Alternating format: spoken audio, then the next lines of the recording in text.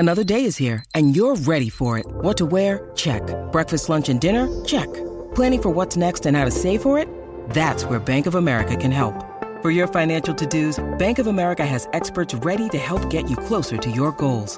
Get started at one of our local financial centers or 24/7 in our mobile banking app. Find a location near you at bankofamerica.com/talktous. What would you like the power to do? Mobile banking requires downloading the app and is only available for select devices. Message and data rates may apply. Bank of America N.A., member FDIC. When you need mealtime inspiration, it's worth shopping Kroger, where you'll find over 30,000 mouth-watering choices that excite your inner foodie. And no matter what tasty choice you make, you'll enjoy our everyday low prices, plus extra ways to save, like digital coupons worth over $600 each week. You can also save up to $1 off per gallon at the pump with fuel points. More savings and more inspiring flavors make shopping Kroger worth it every time. Kroger, fresh for everyone. Fuel restrictions apply. This podcast episode is brought to you by Coors Light. These days, everything is go, go, go. It's nonstop hustle all the time. Work, friends, family, expect you to be on 24/7. Well, sometimes you just need to reach for a Coors Light because it's made to chill. Coors Light is cold lagered, cold filtered, and cold packaged. It's as crisp and refreshing as the Colorado Rockies. It is literally made to chill. Coors Light is the one I choose when I need to unwind. So when you want to hit reset, reach for the beer that's made to chill. Get Coors Light in the new look delivered straight to your door with Drizzly or Instacart. Celebrate responsibly. Coors Brewing Company, Golden, Colorado. Progressive presents an interview with your upstairs neighbor. My name's Barry. I live right above you. I don't host parties. I host after parties. They're like parties, only louder and nobody goes home. You can see right here I ripped out all the carpeting because it was holding me back with my pogo stick. Man's got a pogo. Oh, I'm a prankster. I'll grease up a soda can and then when somebody grabs it, boom! Progressive can't save you from your upstairs neighbor, but we can save you money when you bundle renters and auto insurance with us. Progressive Casualty Insurance Company, affiliates, and other insurers. Bundle discount not available in all states or situations. Welcome into a special Madhouse podcast mix-up something. We don't even know what to call this thing because it's so friggin' special. I am James Naveau from NBC5 Chicago and The Athletic Chicago. With me, as always, the bearded and resplendent Jay Zawaski. But it's not about us. It's about the guests that we have in the building today.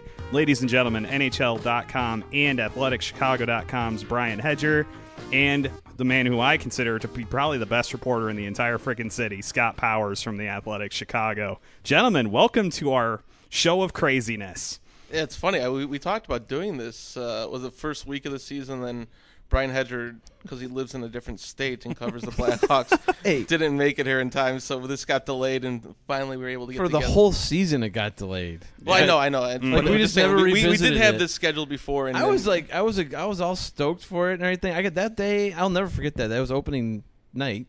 Yeah, and that was opening night. Wow. I got stuck on I-65 North in Maryville a construction worker got killed, so it's not funny. Yeah. But it was 2 hours, like just sitting there. This is why you shouldn't cover the Blackhawks and live in Indiana. I think he was going to stop there. He was going to stop. This is why just don't live in Indiana. This is why he shouldn't cover the Blackhawks. Is this something you talk about with Mark Lazarus all the time? Because he lives in a different part of Northwest Indiana. He lives closer to the state line. He's like 30 minutes away. I'm, as Mark calls it, in the boonies. So. I don't think you can tout Chicago or be a Chicagoan or. We get all our TV from Chicago. You don't pay my taxes or anything. We don't get TV from Indianapolis. You elected Mike Pence governor. You did all sorts of things I didn't that clearly anybody, make Scott angry. I did not elect Mike Pence. You specifically. Yes, it was me. Just you. It was me. You were bullying people outside the polling stations. I remember your photo of you trying to come in that day, and that was that was brutal. It was. That's the other thing he does is he tweets when he drives, and these are things I'm working on him to improve him a better person. Throw it out there. I worry about Brian in so many ways. And by the way, Brian, this isn't actually a playoff podcast. This is an intervention. This is an intervention. Well, it's working. Yeah, it's working. Your wife's outside. He also dislikes small hockey players. He's got a real problem. Oh boy, I'm like Q. Okay, I'm like Q. Q tolerates them. He doesn't like them. Okay? They're forced upon him. Yes, they're forced upon him, and when they're good enough, he's like, all right, fine, you can go out there and play. Look forward to bring but you know who he Anthony likes? Lewis, Vinny Hinostroza line next Q loves him. Q loves him some Bickle and like those kind of guys, or John Hayden now is the new one who's like 6'2", big, muscular. Be careful what you say. He's Jay's favorite player. John Hayden? No, I like John Hayden a lot. The first game, Pat Foley just, I don't want to be crude here, but he pretty much pleasured him for 60 minutes after I think he had 6 minutes of ice time in his debut. Yep. The whole second period was committed to John Hayden. It was ridiculous. He's just a slurp fest. And, Foley's got his – Foley and Q, they like the same kind of guys. I think we could – They're old school. Mm-hmm. Yes. They're old school. They like that old school kind of big, rough, tough mentality. Scott hates that, by the way. I don't hate. I think Hayden's. Yeah, I think he's fine. I just I don't need. There's no need for Scott a guy is to go the out there champion and of fight small, people. and I should be actually the champion of small because not only am I short, but I do have a daughter who has dwarfism. Yeah. So I'm always championing the small. Can do mighty things, but like in a hockey arena, sometimes I feel they're limited. Yes. I just feel like they can get pushed around sometimes. Well, I'll tell you, Kane and Panarin have had a really tough time this year. Yeah. Yeah, they're horrible. Clearly being short has Those just guys ruined them. Those guys are terrible at hockey. He sees Scott Darling as just like, oh, yes, that's my ideal hockey player. Look right at those there. long legs. Svedberg is his favorite player of all time. So him and Chara. So Forgot about How that. could Svedberg not be your So favorite like player? during the World No, they need to Baseball be able to Classic, skate, though. that Like, you have to be 7-foot-tall big. Dutch guy was probably like Brian Hedger's like wet dream. I actually have I have a funny story about the Darling thing. Did I ever tell you about this? About this year, he had I can't remember which game it was. He just had an amazing game. He was making just stand on his head type of saves all night, and we go to talk to him afterward, and I'm just thinking in my head like, how am I want to get this guy to talk about like what he does to stay so loose, so limber, and everything. And I'm like, do you do yoga? And he's like, yeah, I do. And then he stopped the answer. I'm like, well, I want him to keep talking. And so it's me and Chris Cook, and Chris Cook will never ever let me down or let this go. And we're just standing there, and I just go, you're really flexible. Oh my Scott God. looks at me like, Just backs how do I away. answer? He actually gave a good answer after that, but like Cook just wanted to smack me, I think, with like a rolled up newspaper. But at that he point. always looks like that though. Like you see Chris Cook, yeah, it's always like you're ruining me right now, and I want to hit you. But it's because usually he's standing next to me, so Yeah, there you go. I have that effect on people. It all makes sense now. I have that effect. So anyway. Well, should we get into it? How do we want to handle this? We're doing this very loosey-goosey, but the playoff matchups are set, and I guess we could just kind of go through them and discuss them briefly, and we'll do the old radio trick of saving the Hawks and Predators for last for the old time spent listening thing. So where do you guys want to start? Let's start with, in my opinion, the least interesting matchup of the entire playoffs. Yeah. The Boston Bruins and Ottawa Senators. Scott, Brian, James, your thoughts? We'll make this quick. Yes. Just like the series might be. Actually, you know what? That series might go longer than you think because I think the Bruins have been pretty good this year, but they have struggled in net. Haven't they? I mean, it's been basically the Tuukka Rask show, and then he kind of struggled a little bit. And then they had the coaching change, obviously, and it worked out well for them because they weren't doing so hot when Claude Julien was there. But Ottawa's one of those sneaky teams, I think. I mean, you were saying earlier you think Jay, I mean, you were saying that you might think they might be out of there pretty soon. I don't know. I like Kyle Turris. I like Erik Karlsson, and Chicago native Craig Anderson, right? Isn't he Yes. their goalie? I just don't know what it is about Ottawa. What is great about Ottawa? What's going to put them past Boston? Parliament, obviously. Well, of course. They've got the cat. And Erik Karlsson is a world-class defenseman, no doubt. And Kyle Turris is a nice player. But in the playoffs, you need star players to win, to take you very far. And I just don't see it on Ottawa's roster. Maybe it'll surprise. But Bobby Ryan's still there. He's not bad. He's not great. You're insinuating Erik Karlsson isn't a star I player? am, but I don't know if he's the kind of guy that can carry a team through a round. He's a defenseman. It's hard for a defenseman to do that. It is true. You're right. Even an offensive defenseman, actually, you might say especially an offensive defenseman, Right. in the playoffs. If you have some defensive liabilities or whatever. But. How many teams changed the coach during the season or in the playoffs? 3? Is that right? Montreal Blues, The Blues, Montreal, and Boston. I think that's Is that normal? I don't like that does not seem normal. No. Does it? Yeah, usually not changing when things are going well. So, yeah, that's – I don't know. That does seem high. That's 3 out of 6. That's almost a quarter of your playoff teams. We'll have the research department check it out and get back to Yeah, us. I don't This is remember why that we need an happening. intern, man. See, this is James's idea. Last year we did the bracket challenge, NHL.com, and we still have yet to send out the winning prizes. I found the list today. Good. So I'm going to do it. And we were trying to sign up a league today, but NHL.com is not working. Yeah, Brian. So, it's all my fault. Just blame me again. It's not your fault. It's just a No, bad... it is his fault. By I'm not- proxy, you can. I guess so. You are the It's my of all the intervention, people in this so- room, you are most to blame. I suppose. There you go. That's one way to put it. But once that's up, we'll get it going, and it'll be a Madhouse podcast bracket challenge. And James says the winner should be an intern for a day. I think it's a great idea. And I think that would be him, the intern, him or her, telling my dog to shut up, telling my daughter it's time for her segment. Telling Hope it's okay to come down and flash you, I'll turn the other way. Yes, that's happened a couple times, and my wife has just come downstairs and flashed me, and that's Should we have the Mexican lady come in as being a special guest that day? happened again. I'm not going to talk much about it, but Crying out she's got a loud, thing dude. for me. It's unbelievable, but By the way, thunder just went off. That's God being angry at you. Scott agreeing with me. Anyway, so this has a lot to do with the Senators and Bruins. Yeah, you see, that's exactly how boring this series know, is. right. We've already tangented into something we talked about on Twitter today. Anyway, so we might make an intern thing happen as a prize. But anyway, I don't really have any other thoughts other than I'm picking Boston to win, and I just have no real reason why. I just think when the playoffs are around, a guy like Patrice Bergeron makes a huge difference. Just like Jonathan Taves, and you could look at the numbers of both those guys and say, oh, they're probably a little bit lower than most people expect. But once the playoffs begin, you see those guys' values. And Brad Marchand, Yeah. where did this come Where from? did that come from? Yeah, we played that game last week, named the top 10 scorers in the league, and it took a second for you to remember that he's up there. How many did he end up with? Do we know? I mean, he was pretty close last year, though, too, wasn't he? I mean, the last 2 he was years over 30. He was over 30, right? Yeah. I mean, Yeah. he was over 30 this year. I thought he was like one short of 40 the last time we talked. Like, I don't know if To the research department. Yeah. I'm on it right now as Yeah. we speak. All right. Brian is our first intern. Well, there you go. Mm-hmm. I'm efforting. I'm sadly ill prepared. Like I actually haven't looked at the other series. Is that close? Well, we've got You the know what? brackets right here. I think it's perfectly Scott has been fine. focusing only on the Blackhawks. That is how he gets all this information. is Yeah. that he Well, just- look, no one's looking for an in-depth breakdown of these Eastern Conference. No, I Let's think they're just looking for first thoughts, like first impressions. That's all. I'm picking the Bruins because Zdeno Chara is very tall. okay. That's why. Got a pick? It's my own. I suppose I'll go with Boston as well. There you go. So There we we got a go. clean sweep for the definitive. Bruins. Yes. One of Put the your most money down. Now, there's two matchups in the East I'm really intrigued about. That is Pittsburgh and Columbus, and Washington and Toronto. Yes.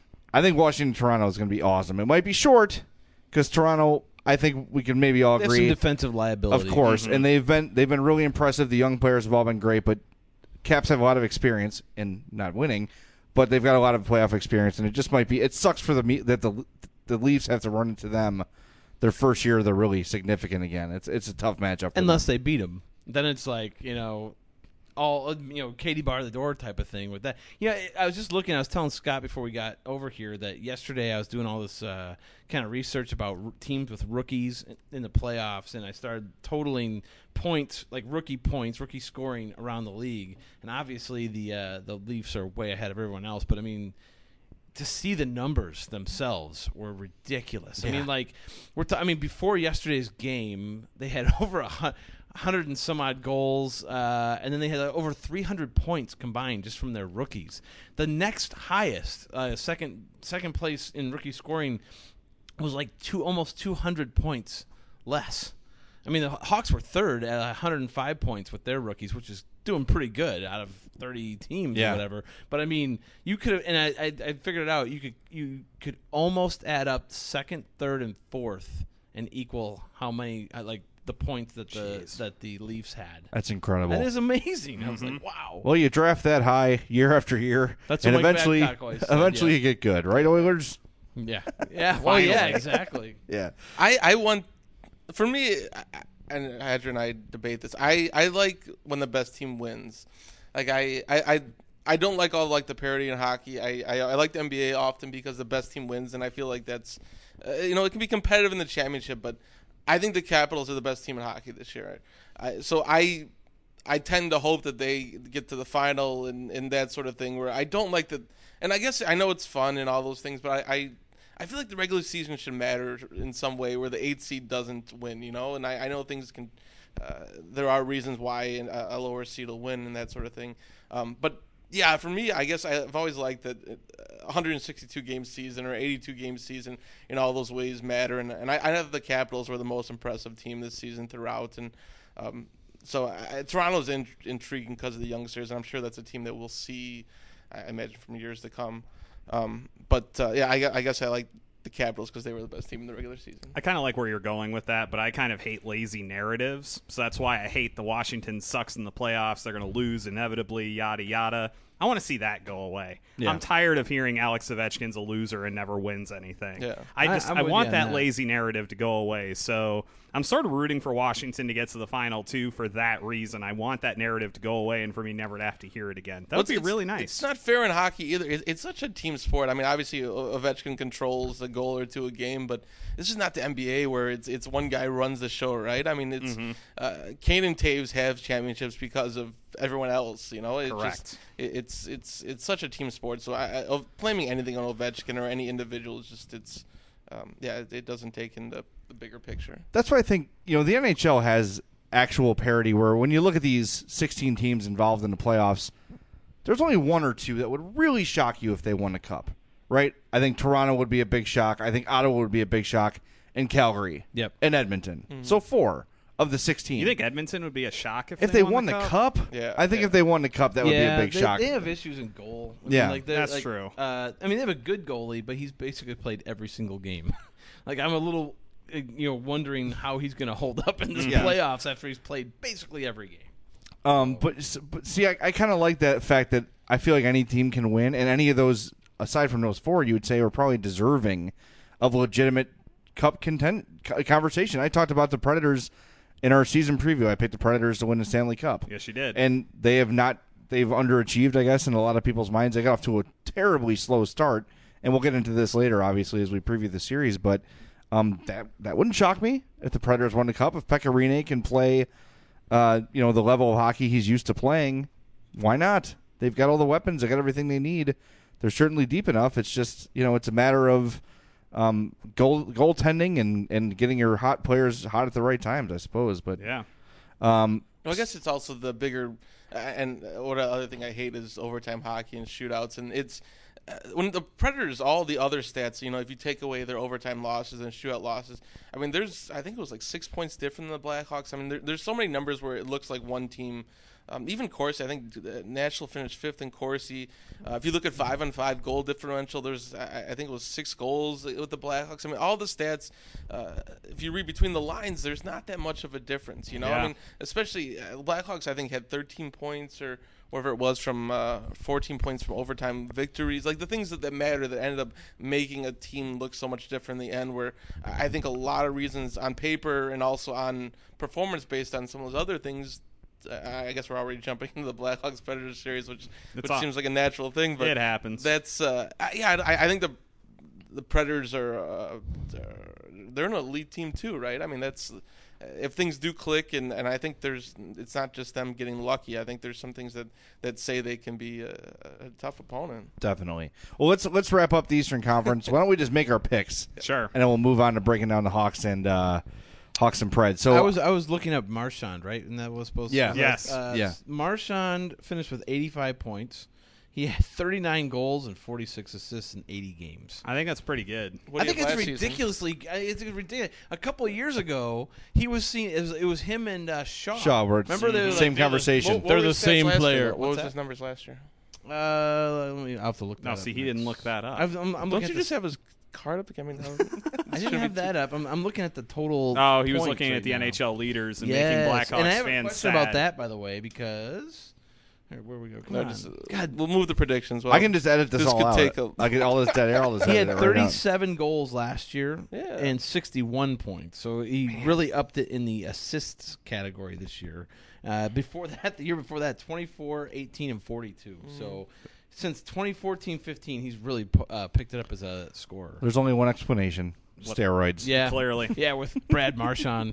I did have a question here about the stats. Now that I was looking at them, the leaders, we kept everyone was talking about how Panarin finished 10th They have him listed. Is it because of ties? Tied. Yep. That's what it is. So Kane tied for second, and then another guy. It's also only listed among forwards because there's a defenseman in the top 10. Yeah, I think Brent Burns was in the top 10. Brent Burns is in the top. There Yeah, you so go. that'll. Wow, Brent Burns was 76 points as a defenseman. All right. So, hey, question answered. I love that guy. There Brent you go. Burns. It's the beard or the Just guy? the whole thing. Yes. Yeah, the whole package. All right. So we're wrapping up the Eastern Conference. All right, Sorry so to get us distracted. we all there, picked but- Boston. I think we're all picking the Caps, correct? Yes. Pittsburgh. Yes, Pittsburgh all around, everybody. I see some hesitation I'm from picking you. Columbus. Really? See, I'm on the fence about this one. I'm going to pick Columbus. I'm picking Columbus because of Sergei Bobrovsky and all the injuries the Penguins have on their blue line. That is, I think Columbus can pull an upset. And you know what? Columbus has got that whole chip on the shoulder mentality as well because they feel like nobody's paying attention to them we put it because there. they're in Columbus, right? They're great Yeah. this year. We put it there because before the season, I excoriated John Tortorella. Just was like, he's going to get fired. He sucks. What do I know, Did clearly? he change as a coach? Do you think he learned anything from the World Cup? Probably a little bit. I think guys like that, though, they come in, they work right away, but there's a shelf life. Yeah. Mm-hmm. You know, he'll never have a Quenneville-like run He's anywhere the Tom he goes. Thibodeau of the NHL. Well, I don't think Tibbs is such a jerk. You know, Right. he's a hard ass, but he's not a What about Scott Skiles then? similar. I think that's a good he comp. definitely was that guy that wore out his welcome in Chicago. Tortorella is more accomplished, though. I think he's sort of the modern day Mike Keenan. Yeah, There know? you go. I'll Okay, give you that. there we And go. this conversation is what makes Q so amazing, though, because he still kind of has that hard ass to him a little bit. Obviously, he gets the Q stare. Right. He puts people in the Q doghouse, and you don't ever get out of it. But he's been here forever, and he keeps winning, and they keep changing the roster around him, and people just keep adjusting. I mean, he hasn't burned out yet. Like, you know what I mean? Like, they haven't. Yeah, but he doesn't anger like his star players. I mean, all the players that play for That's him part respect of the- him and Yeah. love him. I mean, you could healthy scratch a Nick Leddy and those type of guys and guys that need maybe. Right. Yeah, I think the guys that play for him love him though. You know. Yeah, but I think that's part. But of what makes he's him also such a a good coach. coach-friendly, player-friendly coach where there's not long He's got like that practices. weird, Right. yeah. He's got that There's weird. not a lot mix. You don't see that a lot. Is what I think it's the respect though. I don't. I think there's a difference between the two coaches in that how they coach and how they're respected by it. They do. I don't think Quenneville wears out his welcome. Well, I'm just saying that's the hard balance to strike if you're a coach, right? Definitely. Like, you are either a lot of times you see guys who are either or. Right. They're either like the nice guy and the players guy, or they're the jerk. You know, and you don't see guys who can kind of toe that line both sides. And Q, you're right, Scott. Q is one of those guys. I think Q's done a good job too of adjusting over the years, especially this year. A lot of people said we're going to be a month in, and the Hawks are going to go out and sign 4 veteran forwards for the minimum and make them happy. And he's been year to year to year. You see him make adjustments and just sort of the way he coaches a team, and he has to because his roster is changing so much. I think that's an underrated aspect of him as a coach is his ability to adjust himself for the better of the team. And you're right. The way he takes care of veteran players and the players in general, he doesn't overwork them with too many practices. If he's sensing they're tired, they get a day off, and you're right. It's a delicate balance of having the respect, commanding the room, but keeping your players happy, and he's a master of it. Yep. I think I need to ask the question to these guys since they're here. We talked about this last week. Do you think Joel Quenneville has a shot at winning the Jack Adams this year? That's a good question because I think he should be in contention every year. To be honest with you, Right, but when usually you it do goes to look the at- underdog guy. Well, right, and here's what usually happens is they have a great season and people just kind of go, yeah, it's the Blackhawks. You know, anybody could coach those guys. You know, Right. give me Taves, give me Kane, give me whatever, and then so he just kind of gets overlooked or pushed aside, you know, in that conversation. But you're right, this year different because this year pretty much the entire bottom 6 changed. You know, this is like a whole new thing here that he had to deal with. If it's going to depend on whether national writers realize that or not, or whether they still look at it, especially the Canadian guys who look at it and be like, oh, I still got Taves, still got Kane, still got Panarin, still got Keith, you know, all those kind of guys. That's going to be the thing he always has to get over. All right, so you guys are picking the Blue Jackets. Yep. I'm picking Pittsburgh. Scott, you're picking the Pens as Yep. well. And now we move on to Montreal and the Rangers. Another series I don't really care about. I don't really have a huge amount of opinions on this. Like, I think Montreal probably should win, but I'm not sold hardcore on that. They're both very similar in that they have really good goaltending and a lot of good players, but no one that's like, that guy's awesome. Shea Weber, I think, will qualify, but again, that's a defenseman. It's also a guy in the later parts of his career, not the same player he was in Nashville. So I don't know. It's tough. It's sort of a coin flip for me. I'll just say Montreal because I think Carey Price is better, assuming health. What do we think about the Canadians becoming kind of a thug team? That was weird. The trade deadline, isn't it whole weird? deal Like was... they went out and just got a bunch of muscle, and and that's totally not the Canadians' history, right? No. I mean, you know, Guy Lafleur and all this, all the kind of stuff. Now it's just like we're gonna go out there and just ram you into the boards, and we're gonna give you the elbow and a little face wash. And well, we've all seen how well it's worked for Anaheim over the years. Right, exactly. Well, I mean, I guess that's what Bergeron wants over there. I keep pounding the table. Can you guys hear this? Can you hear that? It's not picking up that much. So see, it's keep at it. Scott's sitting there Scott stewing. is very annoyed. I'm watching him at do me it. Pounding the table. I'm a hand talker. Okay. Are you Italian? No. Well, I'm a mutt. There so you I go. might be you part might be Italian, a little you bit. never know. Actually, you know what? Now that you mention it, that was showing up very loudly. Okay. So yeah, Whether or not, just lie to him and tell it. there's a big spike in the volume We are there. never inviting him back again. You're the professional, Jay, and you'll figure out how to erase it. These right? are things I deal with sometimes. Yeah. Is this Yeah. something that Sometimes. happens in the press box of the UC when you guys are recording after games? Him just pounding on the table when he mixes No, his candy usually- and his popcorn and Yeah, usually he's complaining about me eating things during the podcast. I get hungry, man. We're there all day. That's this guy clacking away on his laptop as it's recording him. Right. Mr. See, at first I did it unintentionally, and then I started doing it just to piss Jay off. See? So. Well, it works. No, I'll work on my hand pounding on the table. There we go. Matt Spiegel and Jason Goff do it all the time. They're both table pounders. They're when table they wanna, pounders, see? They want to elaborate their point. They slam that table, and I just want to kill them. And you just want to pound their faces into the table. Right. Let's just Yeah. do one final one. You should just give him a pillow. Just put a pillow on the thing. You can pound the pillow, with your hand. That's a great idea. And Or get padded countertops. There you go. Yeah, put him in a padded room. See, now we started as therapy for him. Now it's to you because now we're talking about your your radio folks that you want to apparently pound into tables. Today was great. The guys were on remote, and I was not. It was a wonderful day. Yep, you just got to hang out at Stetson Avenue and just chilled out. Yep, just chilled out. All right, we're on to the Western Conference. Okay. At long last. Wait, Did did we we all make pick- did we make a pick? Yeah. Oh, Do- I you made pick- mine, which is who'd all you that pick matters. again? You Montreal, because I like Carey Price. Okay. You know what? It's hard to pick against the team that has Carey Price in net. I'm going to go, though, with the Rangers. Okay. I'm gonna go with the Rangers too. I'm going with Montreal. Wow, we're split. Yeah, The podcast. Yes. partnership. Split.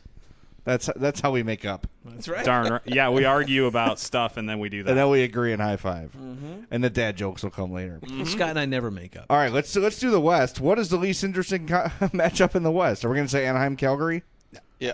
Yeah, it's pretty boring. I don't know. St. Louis, Minnesota could be kind of boring too. I think that's going to be a good one. How about San Jose and Edmonton? I can't wait to watch Edmonton play. Yeah. I'll be asleep.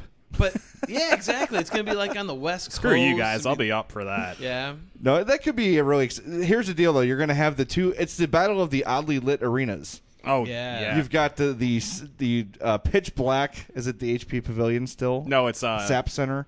SA. Yeah, I think it's the SAP S Center. space. Yeah, SAP SAP Center. Center. I I like like to call it. SAP. It's I like the easier. SAP Center. Rolls off the tongue Yeah. like SAP. And then you have the weirdly halogen lit Edmonton building. Oh, yeah. Well, that's it's all the by new all one. the Yep. orange in there.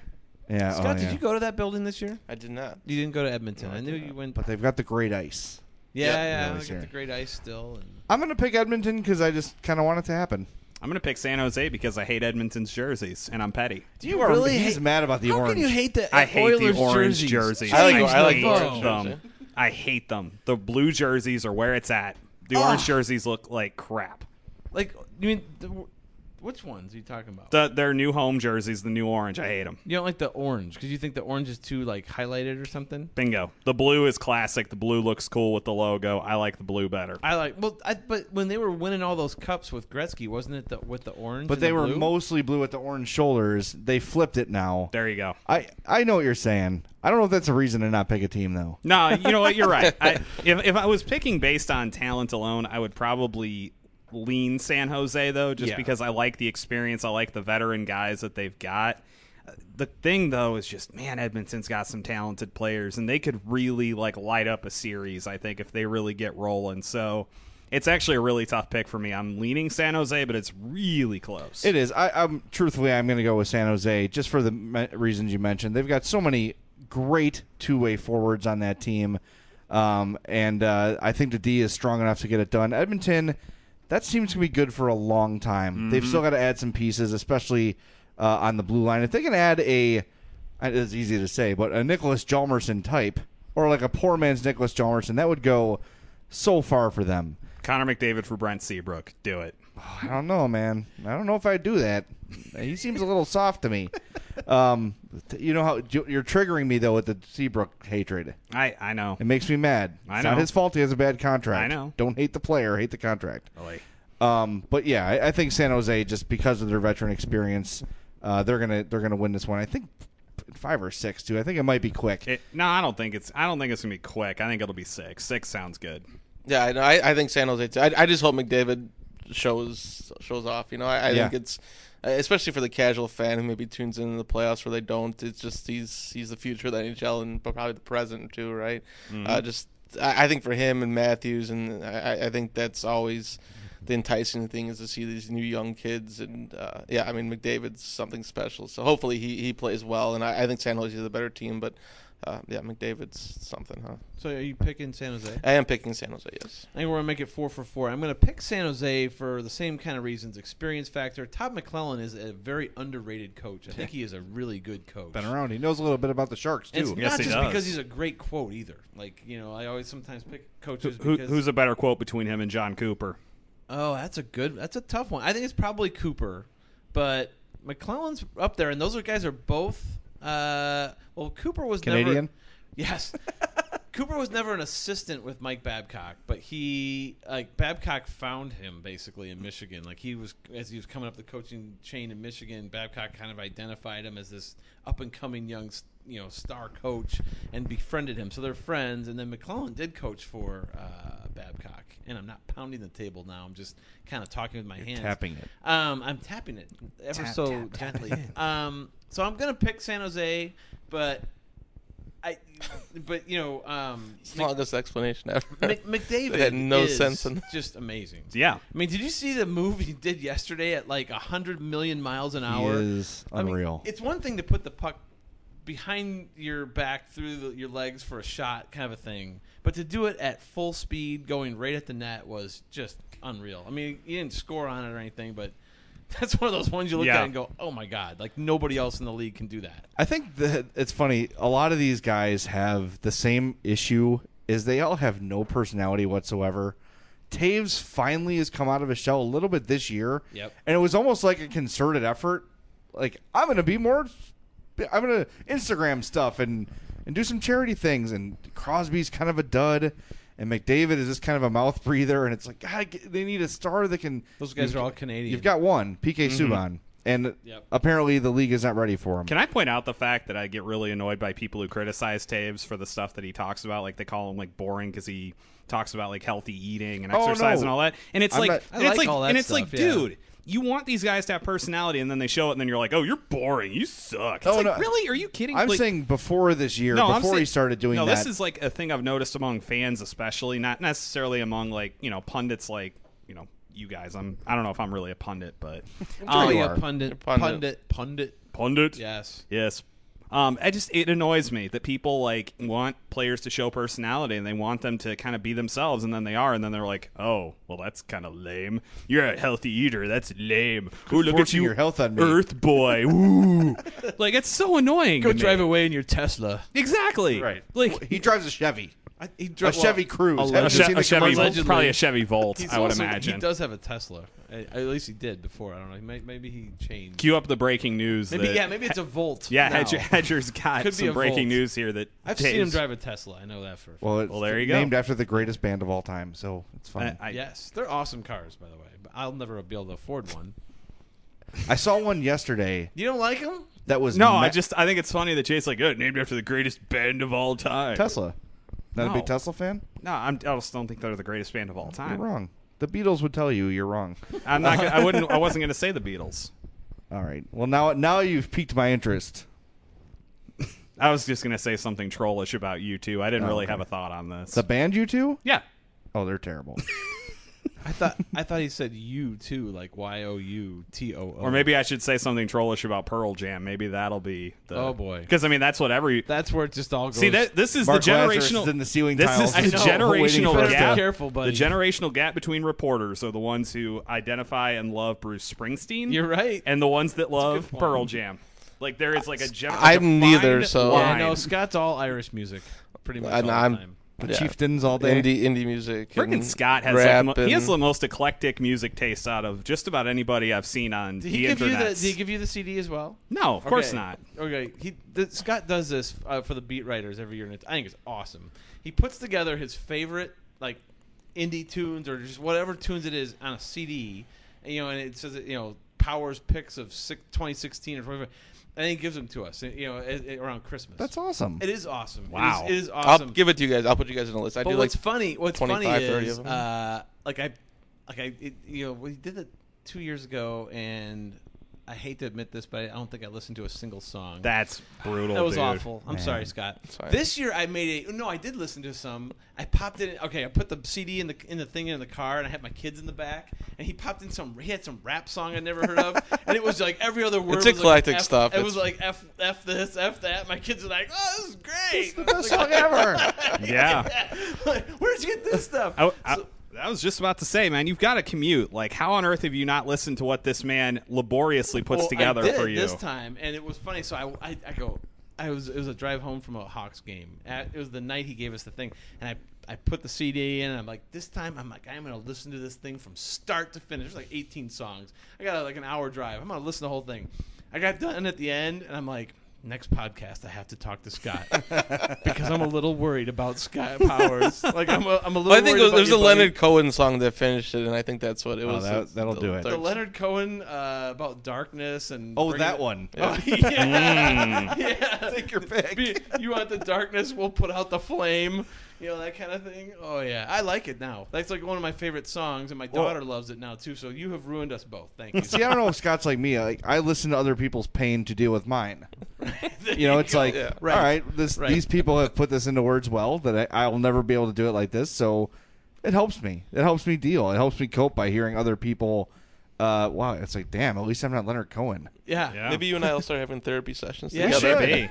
So now every once in a while I'll I keep listening to the thing, and I am finding songs I really like now that I had no idea even existed before. So now I'm texting Scott, and I'll be like, number 13 is pretty good. I have no idea what the song is called. But for him, I'll bet that feels awesome to you. Yeah, I did it 1 year digitally, and it didn't feel as good. I like music school, A man. and B. I like sharing the CDs. So actually, if you guys are interested, I will be gladly making them because I like introducing definitely- people Add me to to that stuff, list, new yeah. music. It's a good CD. It's a good one. The 2016 was. Now, what I want to know is, do you have the CD stamper where you like design? No, I put my Take us behind the scenes. no, I put my own. Yeah, my penmanship's really bad, but I do write them out myself. So, but there's not remember- a whole lot of them. So used to get those stickers for your CDRs, and it would like melt in your CD player in your car, and it's like like glue coming I out. remember of the that. thing. Yeah, I had to We're stop. dating ourselves a little all bit. right, here. back to Yeah, hockey. the kids have tuned out. What is Speaking this? of pain, let's talk about the Ducks Flames series. Yes, we're moving on from Oilers and Sharks. Yes. So, we all made our picks in that one, so I feel comfortable moving on to Anaheim, Calgary. I mean, I'm picking Anaheim here. I think they're probably the second best team in the West, I would argue, right now behind the Blackhawks. And I really like the group that they've put together, and I think that Calgary's got a lot of great young talent, really interesting team. I think they could be really dangerous for years to come. Battle of Alberta in the years to come is going to be really good. Yep. With guys like Gaudreau and Monahan on Calgary. And Tkachuk. Tkachuk. Good Lord, they're loaded. But I'm still picking Anaheim here. I'm actually going to pick Anaheim in 7. I think this could be a really good series. All right, I think if there is a series poised for a upset, it might be this one. I think a lot of people have sort of overlooked Calgary as, they're too young, they're too inexperienced.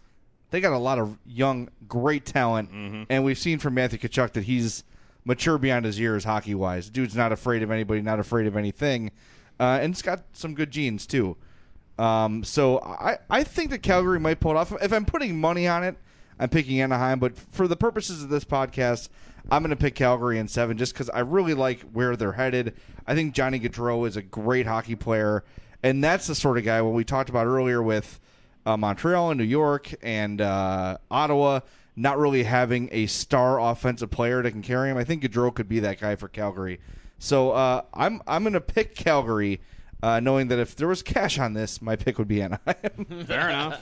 I think this is one of those series, too, where it's I guess almost every series, the goaltending is gonna. It's about who the guys are proven. And until you prove yourself, it's it's when you look at Minnesota or whomever down the line who just the goaltending hasn't proven itself in the playoffs, and whether Elliott is that guy for Calgary or not, whether what he can prove in the playoffs, and when you're thinking of the Blackhawks and just Crawford and what advantage they may have there in the first round and throughout. So I guess that's one of the questions for me is. With the goaltending, I guess both those teams a little bit, right? I think, like you said, hopefully it's a fun series. And again, it's those young players that you see that promise, and at some point, these guys aren't all necessarily all rookies. It's not. I mean, it took Kane and Taves a couple of years to kind of figure out, and then they got to the playoffs, and so maybe the fact that Gaudreau's in his third year now is. I think third. Boy, maybe third or fourth. Third? Yeah. So some of these guys are. It's not third. like they're exact rookies. So I think some of that. I mean, there's some of that factor too, where these guys have been around the block a little bit. So, I'll take Anaheim, but I think it could be an enticing series. Is Tkachuk going to start the series by fighting Getzlaf off the first Please. opening? He'll send a message drop? and turn momentum right away. Mm-hmm. It's like going to prison Milbury. for that guy. Like he's pick out the biggest, baddest guy and just fight him and show that you're just as bad as everybody else. Is that what his whole theory there? I guess was so. With the, Kings. They need him to play though. See, that's it's funny. It's kind of who was I talking to?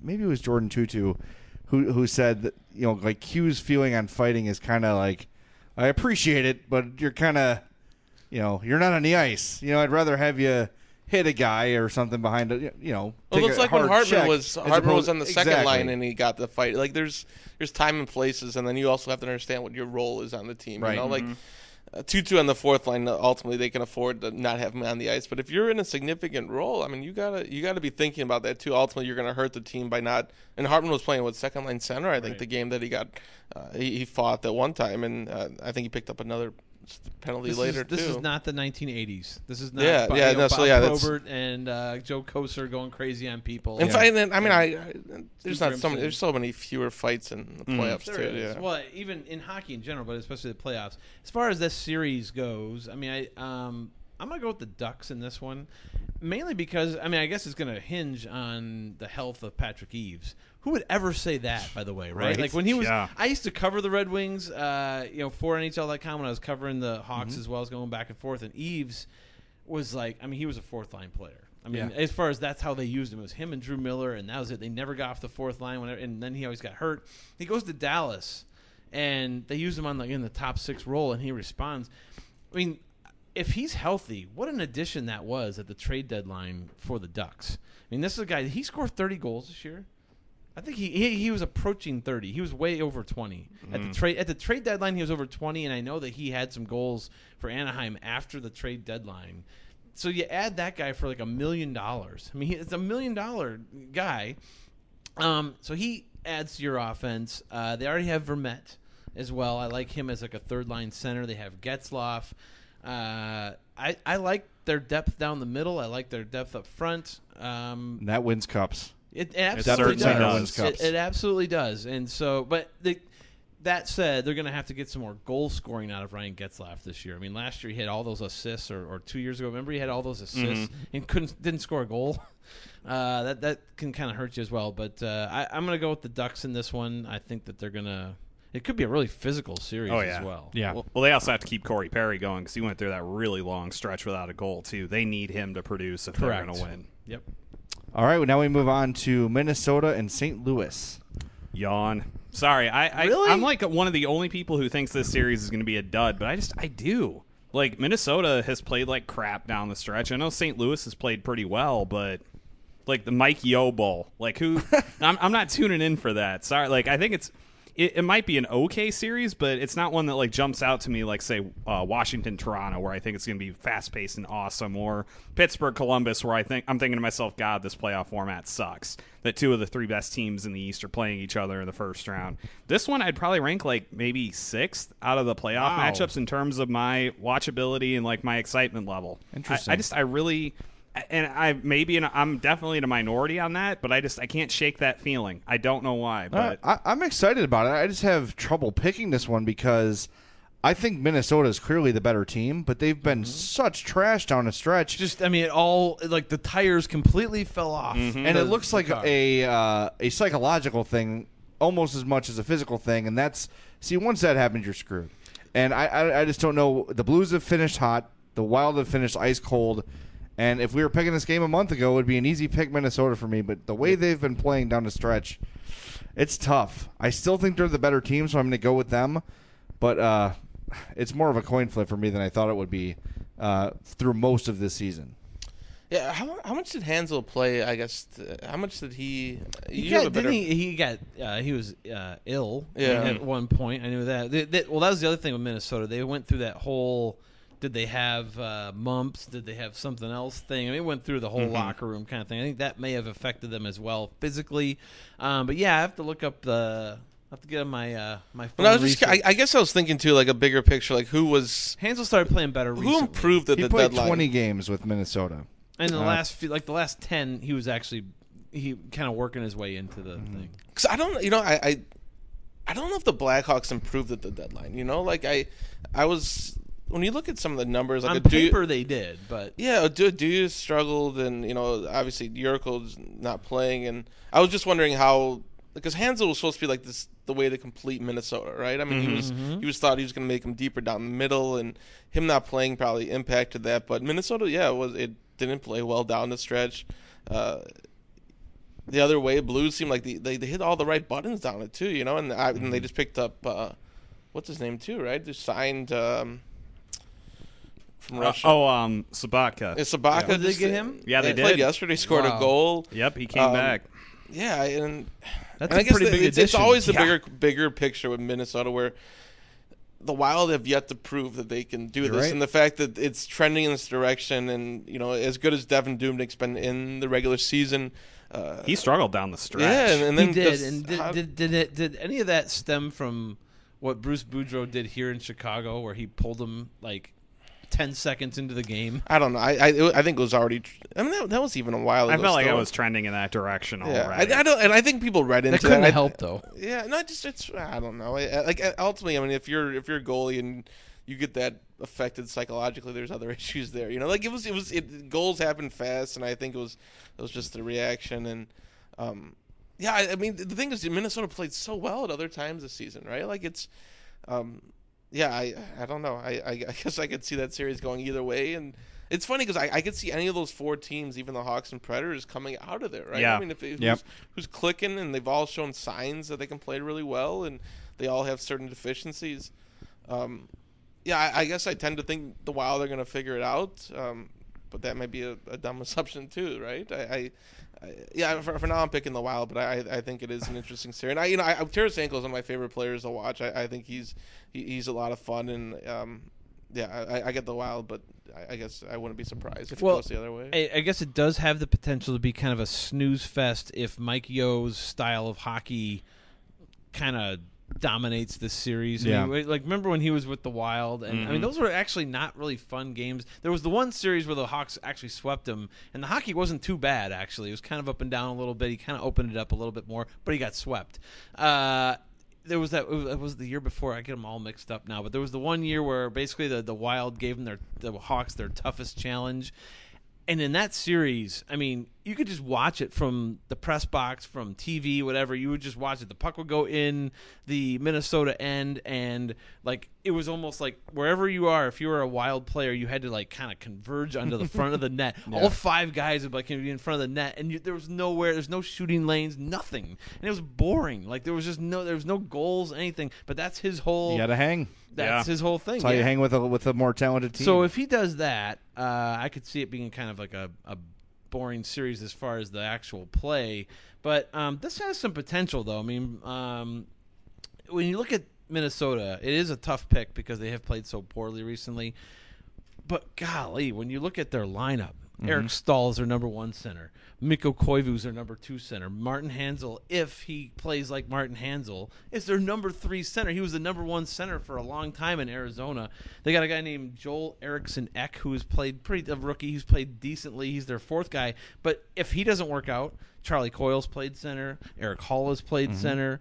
I think Zucker's even played center at some point. I mean, they have all these guys who have played center. They're so deep down the middle, and they're fast. I mean, Halla can skate. Zucker can skate. All these guys, they need to just kind of regroup. Let's get it together. And get their crap together and realize, hey, we were, which team are we? Are we the garbage team from the last month, or the one that was running away with the division until the bottom fell out? What's the sort of series where, especially for a team like Minnesota, where game 1 could be so huge? Yes. Because if they go out and lose, and that doubt is in their head again, and it's that's a tough one. It's a tough series to pick. You're right. Really mentally, it's hard to overcome those mental blocks sometimes, and so I'm actually looking forward to watching this series because I just feel like even though it could maybe be a little low scoring here and there, I think that it's got a potential to go the distance, go 7. I'll give this one a shot. I'll watch game 1, and if I kind of keep getting that vibe that it's going to be kind of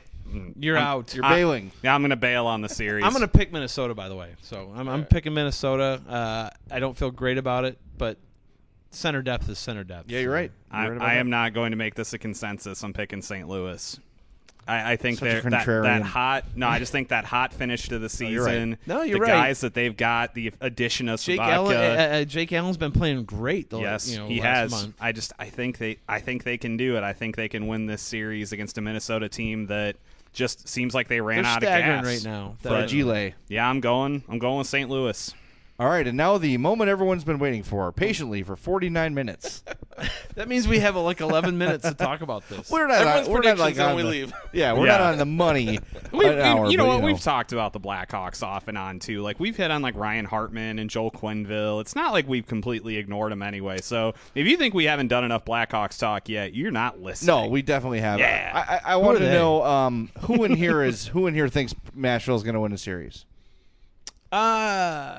Nobody. All right. No. So, but I with don't, that they in mind, have potential. It's to not win like the we'd series, be shocked though. if they did. No, it's just I'm picking Chicago. Let's do this. Everyone knows we both podcasts have talked about the Hawks all year. Let's give our arguments for why Nashville could win this series. Okay. I'll go ahead and start. I think that Nashville is, like Scott mentioned, they're a tremendous team at even strength. They've got a ton of talent on that team. And a lot of guys that a lot of national hockey fans haven't heard of. Your Arvidssons, your Jarn Kroks, that's still... I say his name wrong all the time, but I still love it kind of thing. They've still got your PK Subbans. Pekka Rinne can find his form. If he can do that... If his hip doesn't fall off. Exactly. Right. Like, I think there are so many guys on this team that can... There's so many guys on the team that can contribute, and that's not even getting to guys like Roman Josi and Ryan Ellis, who are both awesome players too. This team has so much talent and so much depth, and Peter Laviolette's been around the block a few times. So, did you say Philip Forsberg yet? I haven't. See, there you go. Yeah. I think he almost goes without saying just because he's so freaking good, like unbelievably good. Like I really think Nashville has the talent to pull this off, and I think we still have questions about the Blackhawks defensively. Like, are they quick enough to get into position to stop Nashville if they start pushing the tempo a little bit. We saw it when they played in the playoffs a few years ago that Nashville came out and hit them in the mouth and immediately started pushing. And the Blackhawks had to scramble to adjust, and they did win the series, but they took a great shot from Nashville. And I think Nashville is better now than they were in that series. Well, we've seen a trend from the Hawks in recent years, too, of starting the playoffs very slowly and sort of waiting until Game 3, Game 4 to sort of get into gear. That cannot happen in this series. If they get down 2-0 in Nashville, I think it's over. There's a reason I picked the Predators to win the Stanley Cup. Like I said earlier in the podcast, they had their struggles early. They've had some, misleading losses here and there. This team can win a Stanley Cup. Pekka Rinne, as you mentioned, if he can play at the All-Star level, we've seen him play for a lot of his career, they can certainly win it. And if they've got some young and experienced playoff-wise forwards, but if those guys can put together playoffs like the regular seasons, Nashville could go very far. So I do think the Hawks are going to win the series, but it's not a sure thing by any means. The Hawks just have the experience. They've got the talent. I think they've outperformed a lot of our expectations this year. And I think you've got some hungry young players on the Blackhawks that want to prove themselves in the playoffs. So I think that's going to give them the edge. But Nashville can certainly win this and can certainly, in my opinion, even win the Western Conference. We're looking for reasons the Predators can win this series. Yeah. And I look at Nashville's roster, and two jump out to me. One, and both have to do with depth. First is just quality depth up front. Actually, up front and in the back. But when you look at their top line, you got Forsberg, Johansson, and Victor Arvidsson. I mean, three producers. I mean, they produce offense, right? Yep. But then you go to the second line, and you think, well, can their second line really match up even a little bit with a really like the Hawks' second line? You got James Neal in there, and then obviously I think it'll be Mike Fisher in the middle, but then Craig Smith. You go down to the third line. I mean, that's not a bad line. Any line has James Neal on it, not a bad option, right? You go down to the third one. I think that's where they're going to probably put Colin Wilson, who's seems like he scores a goal every time he plays the Blackhawks for whatever reason. So you got him. P.A. Parento, not a bad player. Third line player. Always a scrap heap guy, but always seems to put up big numbers. Absolutely. Or good numbers. And fourth line is a fourth line, basically. Cody McLeod, those kind of guys. P.K. Subban's on their second pairing. Which is ludicrous. It is, but I mean, you also have Ryan Ellis, who's out there. A lot of this is going to come down to health. I know they have some health issues that we don't know about necessarily yet, who's going to play and who's not, but you have to assume that since it's starting on Thursday, probably most of those guys are going to play. Then we go to goaltending depth. All right, you mentioned Pekka Rinne's hip might fall off. Well, if it does, I can't pronounce the guy's name. Is it UC Saros? Right? He's been pretty darn good this year when he's had a chance. So, even if Rinne falters, they maybe have a second option there that they could go to kind of stem the tide a little bit. Yeah, I guess the part of it is you compare this Hawks team to previous ones, and they're not as deep probably in some ways, at least in the lines. And I wonder how Quenneville's going to use the defenseman, because I think you have a deeper six defenseman than you did last year. Recent years, yeah, than even in 15 maybe. It's just how is he going to utilize it? Because he usually starts turning off defensemen. Is he going to pull away from Campbell or Van Riemsdyk? The Seabrook pairing hasn't been amazing. No. Does that even make the most sense? And I know that's what they turned to in 15, the Jarmelson or the Keith Jarmelson pairing, Oduya Seabrook, and I guess a lot of my questions are on that end, where I think the Predators match up in a lot of ways, and how's Quenneville going to use that fourth line, where in the past he's thrown a Shaw with a Kruger and whomever, and had someone that's sometimes even matched up against the top line. So I think this is more of a case where he's going to throw Taves' line maybe against that top Predators line, when they're the United Center. I guess I'm curious how to see how those matchups start falling, because I think the Predators can match the Blackhawks in a lot of ways in depth, and matchups can be such a difference in these series. And I guess I think the Blackhawks have shown at times this season where they can be the superior team, but other times, and even last month since the trade deadline, a lot of the numbers haven't been positive, and some of those depth issues. And how's the Nisimov come back and all those? I was going to say that's a big one. That's another health. So I guess if there. everything's equal, I mean the Predators have that shot, and then it's I guess at the end of the day, I still think Crawford's the better goalie. So, but if Rene's up to the task and all those things, and I guess does home ice? Does home ice matter, or does that? Are those factors important here in the playoffs? And I don't know. They haven't been recently, right? Typically they haven't. Really I would mattered. think that if the Predators had home ice, I'd be thinking about this series a little bit differently, just considering the way that they've gone out of their way to sell and create this rivalry, and they've done a hell of a job with Nashville fans believe that the Hawks give a crap about them. Yeah. They truly believe it. They I've do. been there for 3 games, and it is an intense atmosphere. So I think had this been in Nashville, that would have been an advantage. I do think more often than not it's not. I mean, you probably the prefer finished under 500 during the regular season on the road. And the Hawks were awfully good at home this year. Yeah, the Hawks I guess also when it set a comes to playoffs, whether road win those things record matter too, or though. not. Yeah, you're right. That's something we have to keep in mind here. That depth, I think, that Scott was mentioning that the Blackhawks have this year is a big part of the reason why they've been so much better on the road, because they don't get hemmed into horrible matchups on the road like they did last season. They can still roll enough lines to where you can't just focus on shutting down one, because then you're letting a guy like Taves or Schmaltz or Panic or whomever, you allow that line to thrive when you try to shut down the Kane line now. So that's an advantage for the Blackhawks on the road, too. And so I think even if they didn't have home ice advantage, I think I'd still probably go Blackhawks even in that instance, because they've got so much success on the road this year. And the adjustments, too. I guess I think where Quenneville's done it great in the past is that he's made adjustments throughout the series where they have struggled early on, and he's cut back on guys that he's felt that just weren't necessary on the ice. And I don't think he's afraid to do that with whoever. And I'm thinking back in 2013, it was with Seabrook even, where he got his ice time cut, and Leddy, and so I wondered too how that's going to affect. Because he always seemed to find the right depth, right? That fourth line always seemed to figure itself out, and I wonder if it's there, because you have a lot of guys who seem similar, but you're not dealing with Sean Kruger, and now it's Desjardins and Yurko and Hinostroza, and down the line where it's just finding that mixer, because that fourth line's been so key to what they've done every time that they've made a run where those lines been utilized in defensive zone against top teams. And what's nice though is that they've got, with Tutu, Desjardins, Hinostroza, Yurko, that fourth line can look a lot of different ways depending on opponent. True. So if they're up against St. Louis next round, assuming they move on, you got Tutu and Desjardins there to if there's push a against the physical physicality aspect. If you're playing a quick team like Minnesota, you got Hinostroza and Yurko in there that can skate with those guys. So it gives them a lot of versatility on that fourth line, which I like. Yes, it's not solidified yet. You don't know this is it, period, end of story. Right. But there's a ton of options, and we give Joel a lot of options. He's going to do good things with them. So. Well, in 15, it was Desjardins, Teravainen, Vermette, all those guys were scratches early round, and even Nashville. Right. He eventually figured it out, and now I think at some point you'll see Hayden, Tutu, Desjardins, Yurko, Hinostroza. I think you'll see a lot all of those these guys in there. I think that's kind of what.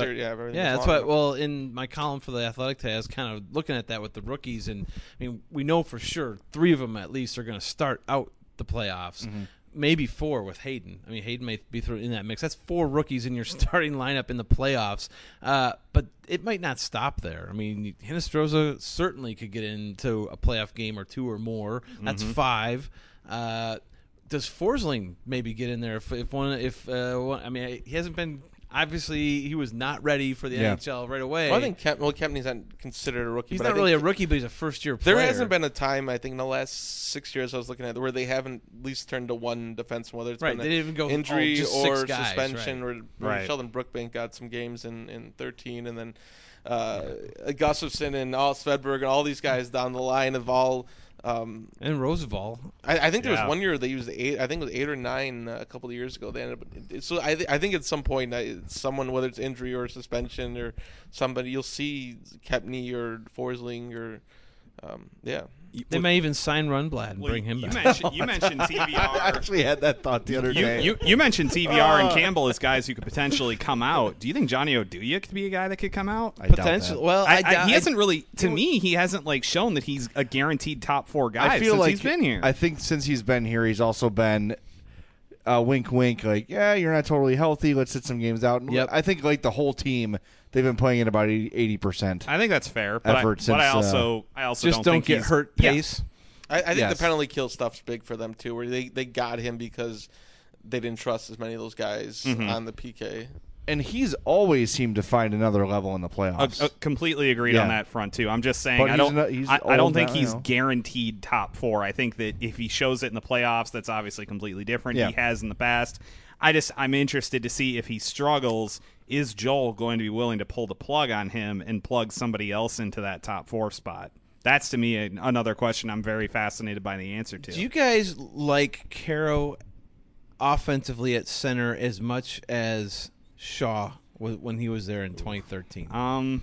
Because that's the question. When you look at we talk about center depth earlier. You gotta love Taves, obviously. Great center. Anisimov does a great job in the second line.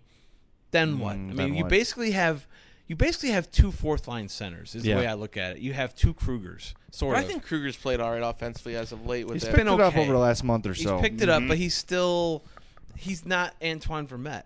Like when Vermette was playing really well when he came over here, he's not. He definitely was not offensively what Shaw was before. Shaw was like Tavo. I've been saying it all year. Well, that's what I'm saying. Well, and if Schmaltz could win a face-off, that would help. He would be the third line. But center. I also think that would hurt the top line to have him away from Taves and Panik. You could still Well, go see, I with think Hartman Schmaltz up has been there, the though. biggest. Like Schmaltz is the reason why I think the Blackhawks. Like I was started to believe in this team because that top line wasn't good. Like it wasn't anything, and Schmaltz solidified what that is. Kind of helped it. I mean, No, I think it was the biggest difference. I think Taves played a big role in that. Well, as well. No, but I think it was. I think again, I think Kane can do whatever he wants with whomever. Taves doesn't. Taves needs a little bit of push, and I think he can get it from Schmaltz. Panik, too. Schmaltz was a Yes, he different did. player when he came back from the HL. I think It was- Schmaltz opens a lot of space up for Yeah. Panik, too, and enables him to get to dirty areas because he can handle the puck so Correct. well, and he's so precise with his passes that it just enables you to get to spot, I will find you, bam, goal. I mean, that's what Schmaltz does, and to Scott's point, I think that really helped open that first line up. I don't think I've ever seen a player be so different from a stint in Rockford in my life. God, that's Yeah, so... A guy that's who good. was That's a good point. a complete non-factor. Yes. And his first, wow, this guy needs a year or 2 down there of conditioning, Right. seasoning rather, comes back and is a difference maker right away and has not looked back. Yeah, It's I was at that first Rockford game when he was down there, and it was the first shift. He burst through the neutral zone and he had the speed and nearly scored 5 seconds in the game. I was like, whoa! Who's this guy? I just watched him for 3 Yeah. months and nothing, and he scored I think 1 or 2 goals that game, and probably could have had 3 or 4. And it was just something just clicked, and so I don't know if it's it's a kid who's been told that you're great, Yeah, and, humbling. yeah, and maybe something. He wasn't shooting the puck before he went Yeah, down but he never. there. And then He wasn't ever. He was he was a lot pass, and then finally he came back. When he came back, that first game, Yeah. I think he scored a goal either in his Yes. first game or second game back, and it was oh, hey, he can shoot the puck too. He's making drop passes in the shootout. You remember when Yeah. you were pounding the table earlier? I Yeah. kept doing that this season. Every time we would talk about Nick Schmaltz, and I was just like, Shoot. shoot the Yeah. puck. I felt like a meathead in the upper deck yelling, shoot the puck, but he needed to. Yeah, that was a different level of, oh my God, dude. Please pull the Yes. trigger. And as soon as he came back, he started doing it, and lo and And behold, it kind of opened up the rest of his game as Yep. well. Then he Yeah. started feeling more comfortable. Yep. He got a couple goals in there, and then it started coming out. All I that bet talent. Scott got sick of my report cards every time I would mention Nick Schmaltz. Always use the word "be assertive." Yeah, there and you go. he came back, and boom, it happened. And it's crazy what confidence can do. yeah, I mean, Yeah. it's nuts. Well- he plays so well in a small space. He understands how to get himself open, how to get you open. It's just what he can do with the puck. And I've heard even when he played for the Mission and growing up was that there's a 10-foot radius where he plays as well as anyone. Where he understands space and time and all those things. where and how guys to are going to be. work. Absolutely. And I think it's benefited Taves because I think Taves plays off of players like that where Kane and Panarin work so well apart where it can be this cross-ice game. And I think when you put Taves and Kane back together, it didn't click because Taves needs someone supporting him like that and someone to open him up. And I think that's worked out well. And then Panik's kind of fit in. And I mean, it's weird to think this season wouldn't be where it was for the Blackhawks if it wasn't for Richard Panik or Marian Hossa or Ryan Hartman. As much as Kane and Panarin, all We those haven't even guys talked have- about Hossa yet. have been who they've needed to be. It's these guys who have stepped up and put Quenneville in this category for having this amazing coaching here because I don't think any of us had Panik penciled in for 23 goals, or Hossa for 25 or 26, or Hartman almost for 20. So it's I'm glad we started this conversation because before we wrapped up, I wanted to just sort of go through and assign our season awards, and I have a number of categories here just based on our conversation. I think we're picking a Rookie of the Year as Nick Schmaltz. Yes. We all agreed there? You could make an Ryan argument Hartman's for got an Ryan argument Hartman. too. I am going to stick with Schmaltz, though, because I really think that he's the straw that stirs the drink and has enabled them to really utilize their depth in the second half of the season. So I'm going to we have a second half player of the year, maybe? Because I think Hartman overall it's the fact that he's Hartman played. The frustration over the dumb penalties and kind of the way he's kind of like gone up and down quality wise in the second half, I feel like kind of cancels Schmaltz's first half out for me a little bit, so I'm going to stick with Schmaltz. I'm going to go with Hartman because of his versatility. Like, basically, this was the guy that when we came into this season, it was like he has to replace Shaw.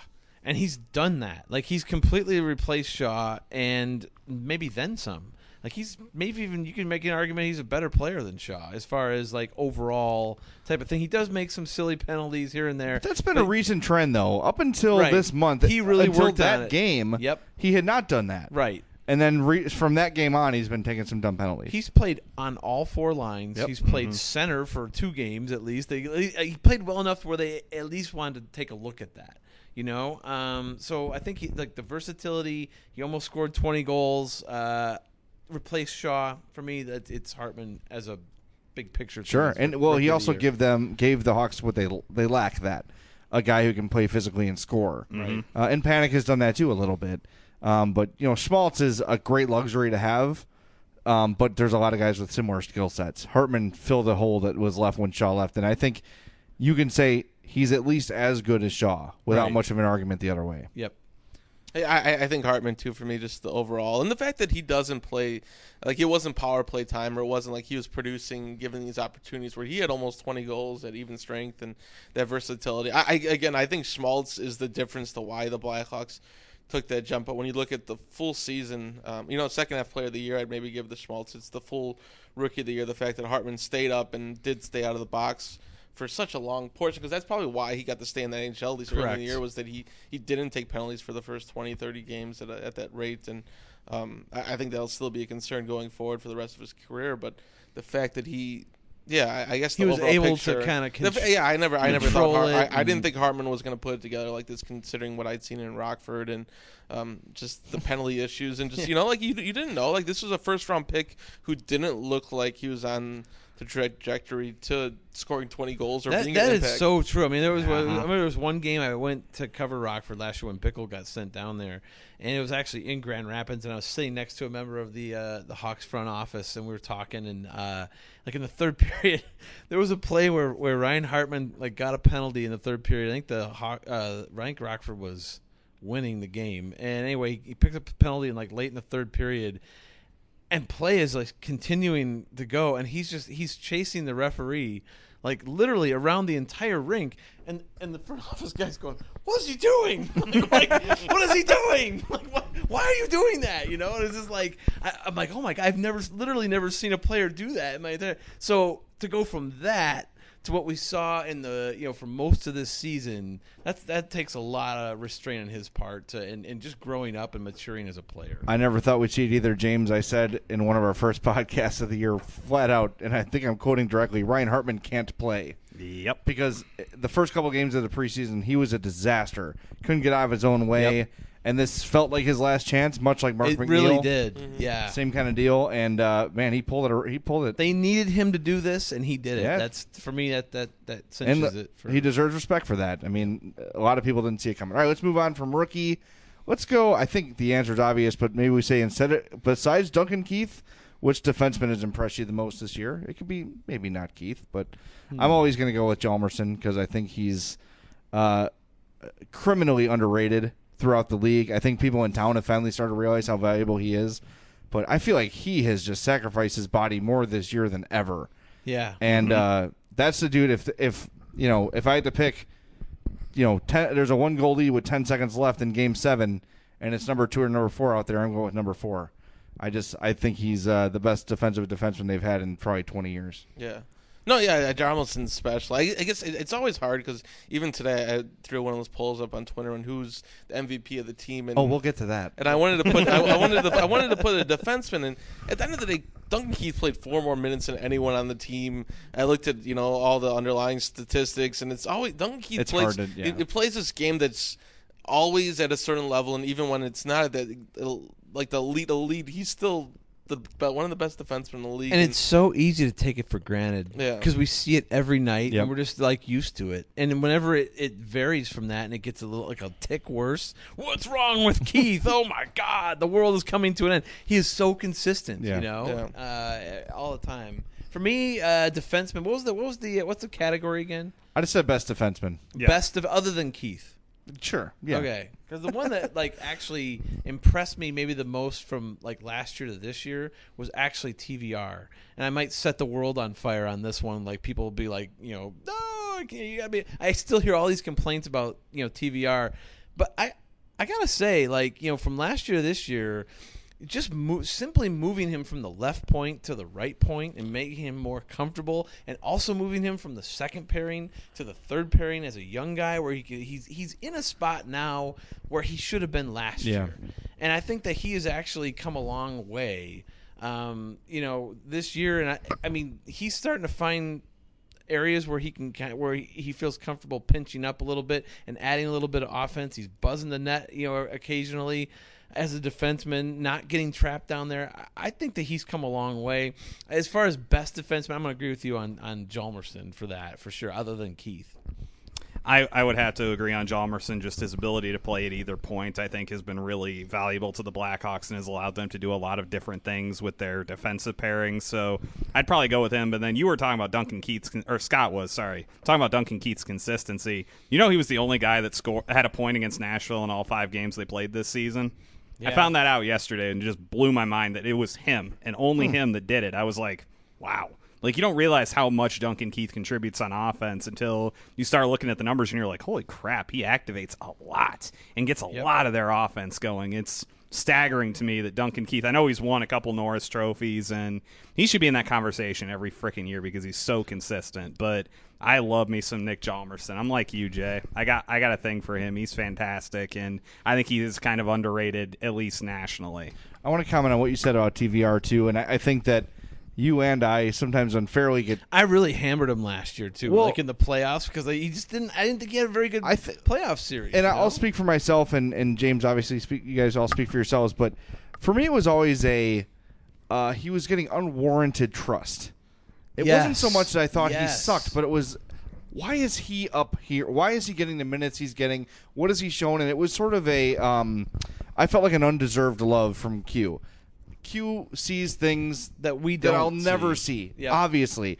And I'm not saying Quenneville's an idiot or anything, but I was having trouble understanding the level of trust Van Riemsdyk was getting. So I think that I get sort of put in a place of TVR hater. Not at all. Right. And I think what you said is totally right. I was the same exact way. On Twitter, everyone was like, oh, you're just hating on this guy. And I got to a point in the playoffs, I kept asking Q about TVR, and he was kind of getting a little, really defensive. Like, he was our best player in the play. I'm like, he was? Really? Okay. But, it's a great way to put it, Jay. How did he earn that big of a role, that much trust or whatever? I didn't see it, but this year I think I've started to see a little more what Q was talking about, just because I think he's more comfortable on the right point. All right, well, let's wrap it up with Scott's question. You had it on Twitter today. Who's the Blackhawks MVP? Who were your candidates? I put Kane, Keith, Crawford, and Panarin. Okay.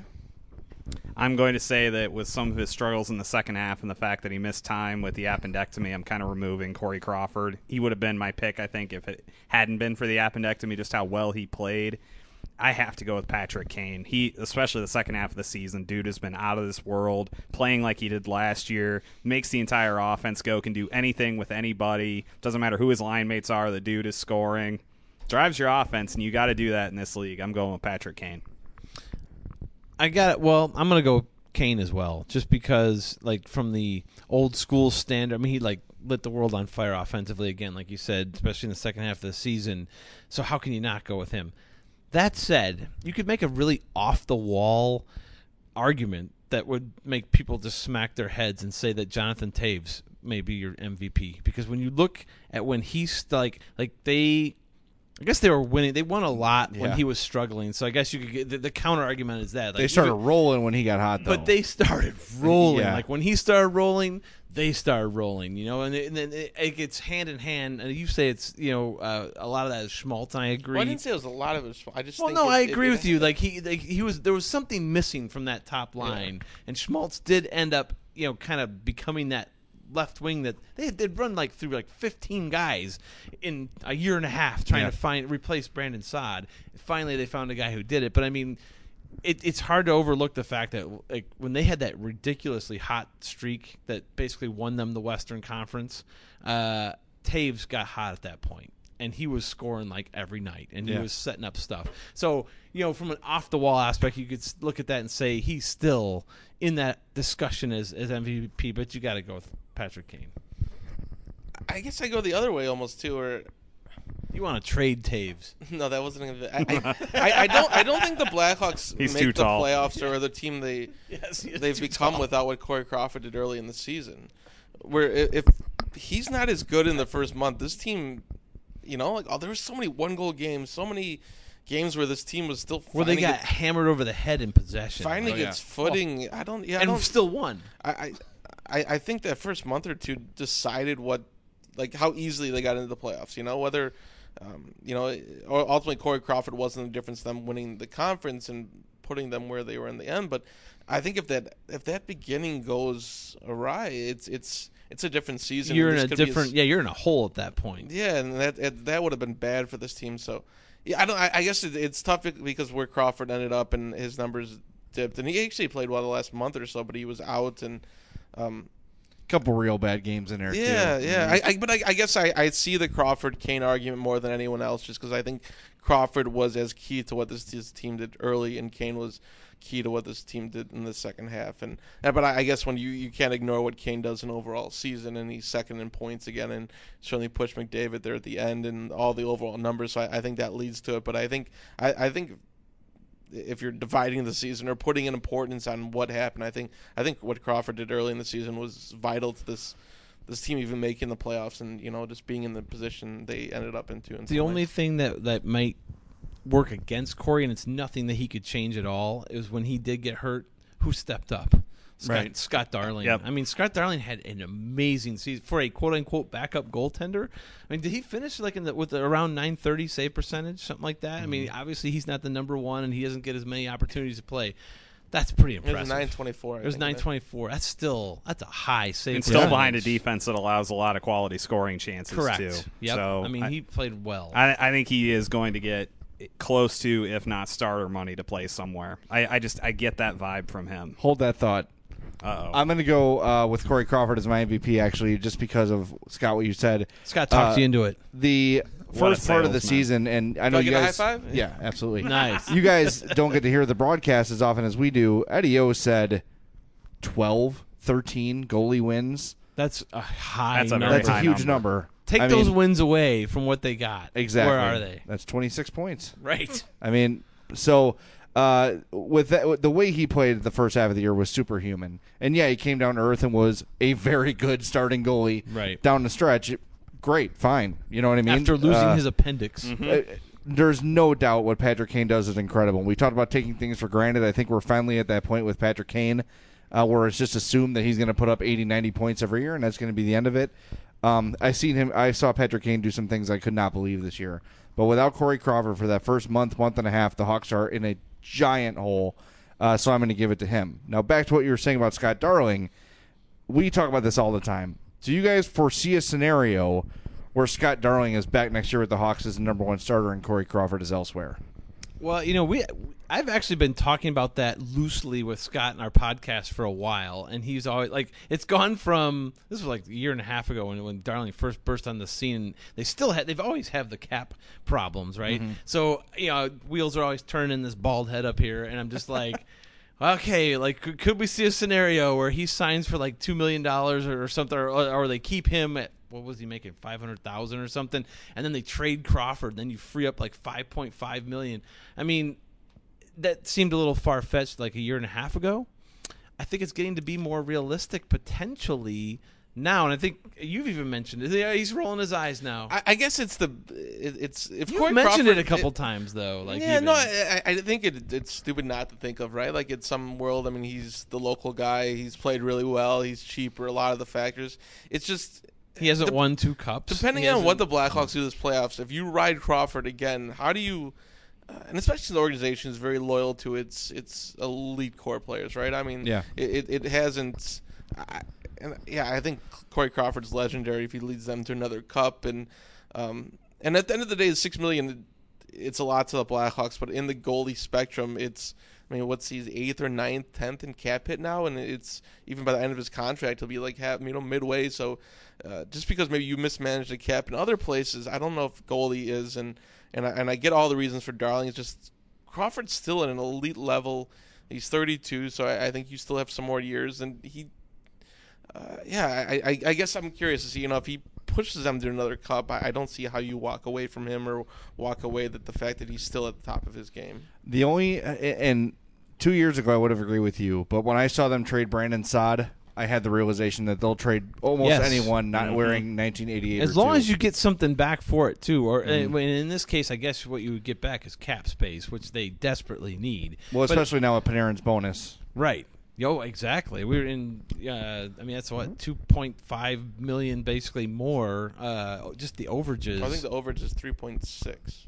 Well, yeah, but of that 3.6, he cost them like 2.5. And then that's on top of the fact that he's getting a pay bump next year too. You're right. I think I figured it out last night. It was something like he's going to make something like 7 point something other million more than he made this year. Good Lord. In cap hit. That's a lot. Because he made like 813, I think was his cap hit this year. And next year, when you count the overages and the raise, it's like over $7 million more to keep Panarin. But as Mark Potash pointed out from the Sun-Times to me on Twitter last night, worth every penny. It's gonna hurt, and then you're gonna have another cap crunch type of thing. But you got to keep a guy like that. Well, I don't. We'll see how much of a cap crunch it is because it's the expansion draft. It's who they lose in the expansion draft. It's what the cap is at. If it's at $76 million, they're gonna ride these rookies a lot more. And I think next year you may add a few more guys. I think DeBrincat. I think a few of these guys will get looks. I think Hayden maybe starts the year there. I think Kempny's there instead of Oduya for a full season if they re-sign him. But Shalunov, any chance with him, or is he like a couple years away? Staying in the KHL for a few more years. But yeah, I think they're gonna younger guys. I think Panik's the most interesting one that happens financially this season. Well, and I think that Panarin's bonuses are going to be what cost you Richard Panik. I agree. Because that bonus is almost exactly what you'd probably have to pay him. I guess it could be. Because I guess they put him, I mean, he's restricted, so it's arbitration possibly. I mean, it's so rare that these go to arbitration. Or do you trade him like you did Andrew Shaw and get a pretty solid return because the team knows they want to sign him for however many years? I wonder if the league is sold on Panik yet. I think there's a risk still. I think for the Blackhawks it makes sense. For everyone else, I'm curious because I think he's still because I think he still gets a small deal to get him to what's a year or two he has left. Was Yurko Panik protection? You know what I mean? Like, God, I hope not. Well, I know. If it was, woo. Hedger loves his Yurko. Don't even start with this. He has not gotten a fair shake yet. Oh, come on. Come on. He's shown. He's playing fourth line minutes. He doesn't get to play the top line like Panik. He couldn't crack the lineup in friggin' Detroit. Played third line minutes. Oh, Hedger loves his in Detroit, he could not crack the lineup. Come on, man. Hedger saw him in built Detroit. Like Panik. He can skate. He's shown some ability. He hasn't put the puck in the net yet. That's the big thing. He did once. Yeah, one time. I'm 2 inches taller than Jose Altuve. It doesn't mean I can win an American League MVP award. Hey, you're selling yourself short, pal. Oh, that was a dad joke. We'll remember this. I didn't even mean that. I didn't even mean it that way. When Tomas Yurko has 20 goals next year, we're revisiting this conversation. All right, we'll be at this table. I'll buy you a new fedora if he scores 20 goals. I will take you up on that. Okay, I will take you up on that. We have witnesses on this podcast. I'm buying Hedger a fedora next year if Tomas Yurko scores 20 goals. All right. Well, that was a lot of fun, guys. Thank you for coming to the what do you call it? glamorous. NBC Tower, yeah. well, definitely glamorous. You got to go glamorous. I used to work here. Now I work at Prudential. James works here now. So it's full. Same security lady.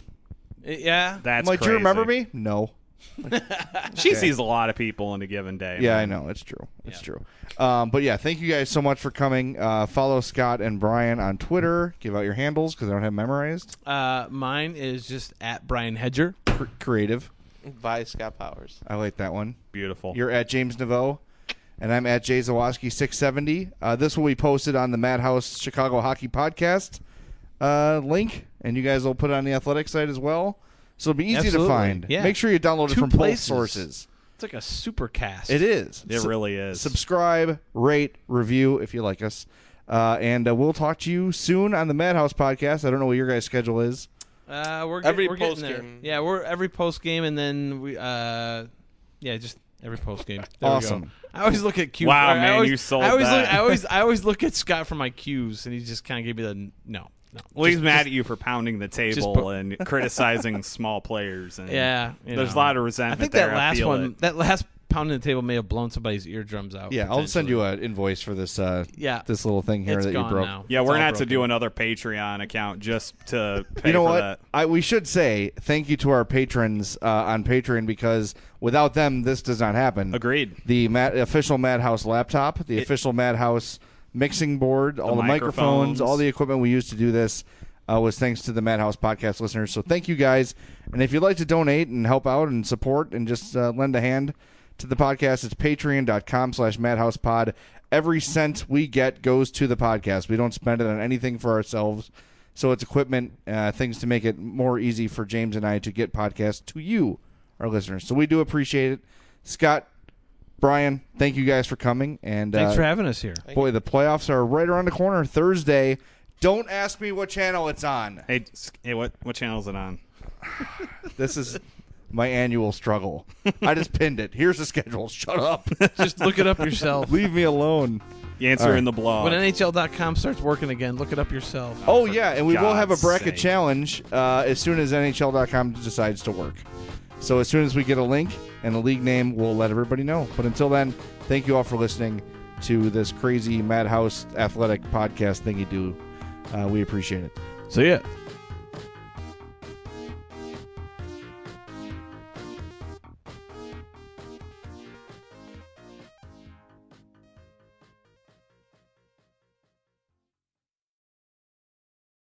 Hey, we haven't even pulled away from the drive-thru and you're already digging in the McDonald's bag. Aw, babe, just a few. All right, I guess I can't blame you. Pass me some, too. The smells too good to get it all the way home meal. There's a meal for every moment at McDonald's. And now your favorite spicy chicken McNuggets are back. Get a 6-piece, spicy or classic for just $2. Only at McDonald's. Price and participation may vary. Cannot be combined with any other offer or combo meal. For all you foodies out there, I'm unwrapping a McDonald's steak, egg, and cheese bagel. Ooh, look at this steak. And the juice running down the side. Got a little bit on the wrapper here. Mmm. And then the fluffy egg and real cheese folded over the side looking just so good. Mmm. Grilled onions and a butter bagel too. Thumbs up for McDonald's steak, egg, and cheese bagel for breakfast. Love it. Mmm. Ba-ba-ba-ba. I participate in McDonald's.